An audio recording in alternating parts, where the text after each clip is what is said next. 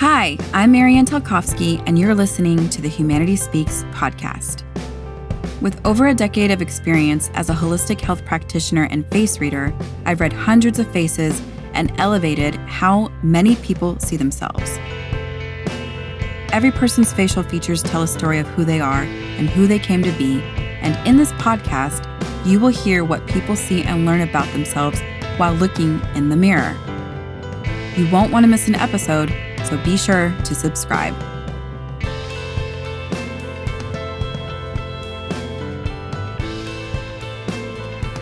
Hi folks, so I'm in my studio here, and it's almost the beginning of April, and we've reached 14 episodes in to Humanity Speaks. I've interviewed a lot of amazing guests who have been brave enough to share their stories, their heroes' journeys, by really taking a look at their faces, and really allowing themselves to be seen, and allowing me the privilege of guiding them through the process of a face reading. Also with questions and giving them a chance to process and share. And I thought that, there's so much change going on, even where I'm recording is in a different space. Season has changed. There's a lot going on in the world today, and a lot that has really made me feel like it's time for me to be more vocal about my story. And so I thought that this would be a great opportunity in short format to share what I see in my face. Having the background of being able to understand we've all come here to sign a contract and live experiences. We all have our patterns and our talents and our challenges, and I am not immune. And so I thought it would be great to start a series of solo casts for this month, just to share, again, what I see in my face, what I believe humanity needs, my hero's journey, and then just sharing a couple of other things that, have sparked my passion and inspiration to create this podcast. So I'll start by, of course, as all episodes, you can't really see me. You may see a photo of me, but right now I'm looking at my face, and that's what's so great about faces. It's the most dynamic aspect of our bodies. Our faces can change in an instant. So they really do reveal a lot, our expressions, our feelings, our thoughts. And I'm looking at my face right now. And so just when I look at my face, and this is subjective, right? Because the way we look at ourselves really is based on a lot of perception and perspective and even imprinting of others' beliefs. So when I look at my face, I see a woman.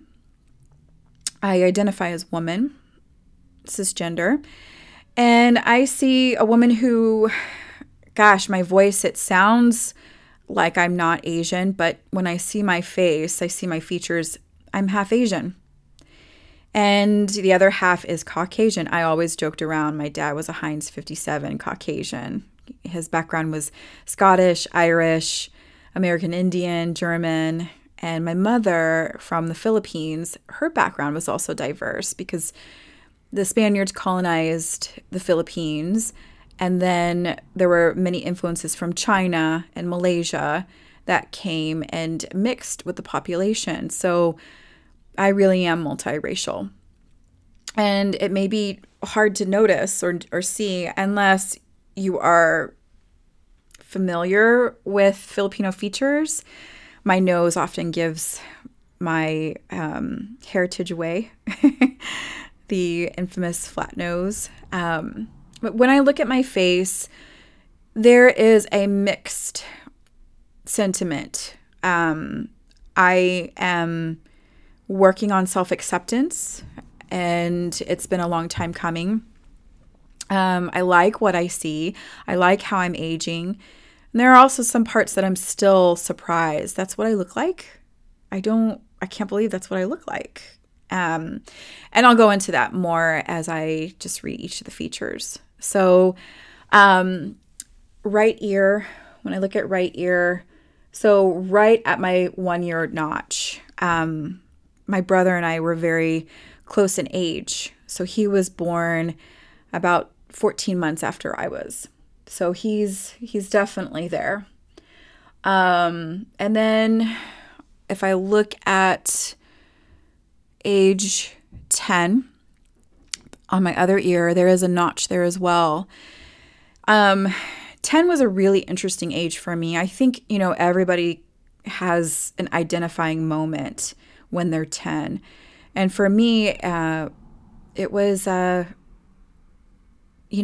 had told me, gosh, you would look so much better if you lost 15 pounds. And I think I took that as, I am not enough. I'm not okay. And I think that, it wasn't just one person, but I think that was a belief that was imprinted upon me with the intention of having me fit in as an American. So that really has shaped my life. That's one of the reasons why I'm so passionate about body positivity. And I didn't link the race piece of it until last year when Black Lives Mattered happened. Well, it's always been happening, but when the murder of George Floyd, rest in peace, that tragedy really sparked a lot of strife publicly. And to me, I was feeling like, oh my gosh, to be rejected for your color, for your race, for the way you look. Maybe I'm not Black, but I can definitely relate to that piece. So when I look at my face and I'm still surprised at what I see, it's because I think I'm supposed to look blonde and blue-eyed. And now with the rise of Stop Asian Hate, hearing more stories, there's 48 Asian countries. So many Asian American Pacific Islanders are looped under this one umbrella. And so we all have different experiences. And at the same time, there is a stereotype. And that stereotype, whether it's yellow fever or it's, you are a foreigner, you're other, you're exotic, whatever, you're the good minority, you're the hard worker, and you're, submissive and great at math and science, whatever the stereotype is, that definitely has been a common thread that many Asian American and Pacific Islanders face. And I didn't realize that we were also, as a community, experiencing racism. Maybe it wasn't to the degree that Black people do, but now it's becoming more prevalent with the violence that's happening. So that is a lot of what I see in my face that has been rooted from upbringing, and it's really fascinating. I have a coach, Susan Hyatt, has an amazing woman, and she has helped me to link diet and hustle culture together, and having this desire to fit in, to achieve, to be the good Asian or the good girl or the good American, and also to look thin and lean, So our culture has really intersected in that way. So that's my preliminary years in childhood. Now, my earlobes, and I don't really talk about this as much when I read someone's faces, but my earlobes are very detached. And what that means is, I can pick up and I can go anywhere and I can make a family with anyone. And that has been true all my life. Anytime that I've had challenges with my family, I have always found another home. And I've been blessed to have other people take me in. I mean, One of my close girlfriends in New York, her family took me in. Two of them actually took me in while I was in high school. Another family took me in. Yeah, and I've always been a traveler, so I tend to find a family. And I have loved being independent in that way. I do notice my daughter has the same earlobes, and it does make me sad to know that that could potentially be her experience too. So me having this awareness, I will definitely do what I can to let her know her home is always with me and her father. And no matter where she goes, she has us. So when I look at my hairline, so this is what I've talked about as being the seat of the mother's influence. And my hairline is very uneven. I do have a slight widow's peak, which is about charm and creativity and charisma. And I think that's a little bit more hidden for me and my personality. What I do notice about the unevenness of my hairline, that's if mother taught you social graces. I think my mom did the best that she could. And Mom, I'm sure you're going to be listening to this now. So I'm just going to keep it real. I know that you were doing what you could with what you know. And I know that if you knew better, you would have done better. I think that, my mom was doing her best to fit in and she still is to this day. I think, again, with the racism that's happening towards Asians, she just wanted to fit in. She didn't really speak English well. And moved over here when she was 18 and had me at a very young age. And so I know that she just wanted me to be American. She didn't want me to struggle. And that's why I don't know the language Tagalog. And it saddens me. But, we got Rosetta Stone. So we're going to do what we can now. So, yeah, social graces, I think she did what she could, but dealing with an independent child as well. And I see that in my daughter too. I'm going to really have to balance, her independence with me teaching her social graces. I see, there's definitely some subtle lines in my 20s, and those are for stories at another time. 20s was a tough decade. I moved to New York. And I wanted to pursue marketing and I wanted to travel around the world. And I always tell the story to people that are willing to listen that I overslept on September 11th. My roommate and I we were planning to go to the World Trade Center that morning, and I overslept. And we were living in Jersey at the time, and I had gone to the gym, and they had this panoramic view on the window, and I was still groggy. A woman was running down the stairs saying someone was attacking the United States. And I didn't know what she was talking about until I walked up the stairs and saw the second plane crash into the second tower. And that changed the trajectory of my life. I knew I wasn't going to travel. I knew that no matter how much my parents begged me to come back to the Midwest, I was willing to stay in a city of tragedy and be around diversity and explore what I needed to learn. And so I was introduced to a whole world of holistic experiences, and that was my decade in my 20s, while also battling a lot of issues of worthiness by picking the wrong boyfriends. So another story, another time. But when I look at my brows, I look at in between my brows. This is the seat of father's influence. And I do have, people have even asked me, do you get Botox? Have you ever had Botox? It looks like you don't have lines, or you fully, it looks like they're subtle. I do see that I have these lines that would be called the suspended sword or the suspended needle. It's so subtle. It's not imprinted in my skin. And, that has to do with father's influence. My father and I, we had a very interesting relationship. I was the type of kid that, if he was disciplining me, and he had very strong tactics. He was a military man. I would fight back. And so I definitely, the father's influence, it is about, was father absent in your life? If not physically, was he absent emotionally? And my father, he was there for me at times. Most of the time, though, it was a tumultuous relationship. And a lot of it had to do with him wanting me to identify as white and good. And so he had, I dated my first Black boyfriend in college, and he had called me a trophy. He said I was a trophy and a tramp. He didn't talk to me for 3 years after that. And, I remember him coming to bring over mail one day. And, I'd asked my boyfriend at the time, his name was Kevin, to hide in the closet.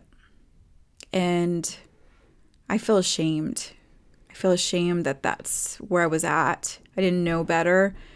I knew that I loved Kevin for who he was, and I did appreciate his upbringing, his culture, his family, his community. So I didn't understand why my dad was so against it, but I was willing to sacrifice having a connection with my father to be with Kevin, and still afraid of my dad. So there's a lot there, about how I see myself and who I identify as. My brows, I've had them microbladed, and the reason why I had them colored in, because they're very sparse, is I know in Chinese face reading that brows represent strong drive and determination. And when your brows are sparse, you can have a tendency to waver. And I wanted to step into my strength. So I've had them semi-permanent, filled in. My cheeks, sometimes they're apparent, sometimes they're not, my cheekbones. That's a seat of power. And I do feel like I wax and wane between having a voice and stepping up and really having the confidence, and sometimes really doubting and questioning myself. That happens a lot. And I'm working on that. My nose, I had a face reader tell me once, your nostrils, they're very visible. And I know what that means. It means energy comes in and it goes out too. Money comes in, money goes out. And so again, that's what I love about face reading, is having this awareness of what my face says and the patterns that I have, and working to course correct or to go with the flow and just radically accept who I am. So my daughter also has visible nostrils, and I made a promise to myself that I would teach her what it means to hold on to resources. We don't have to be stingy, but we don't have to give what we don't have either.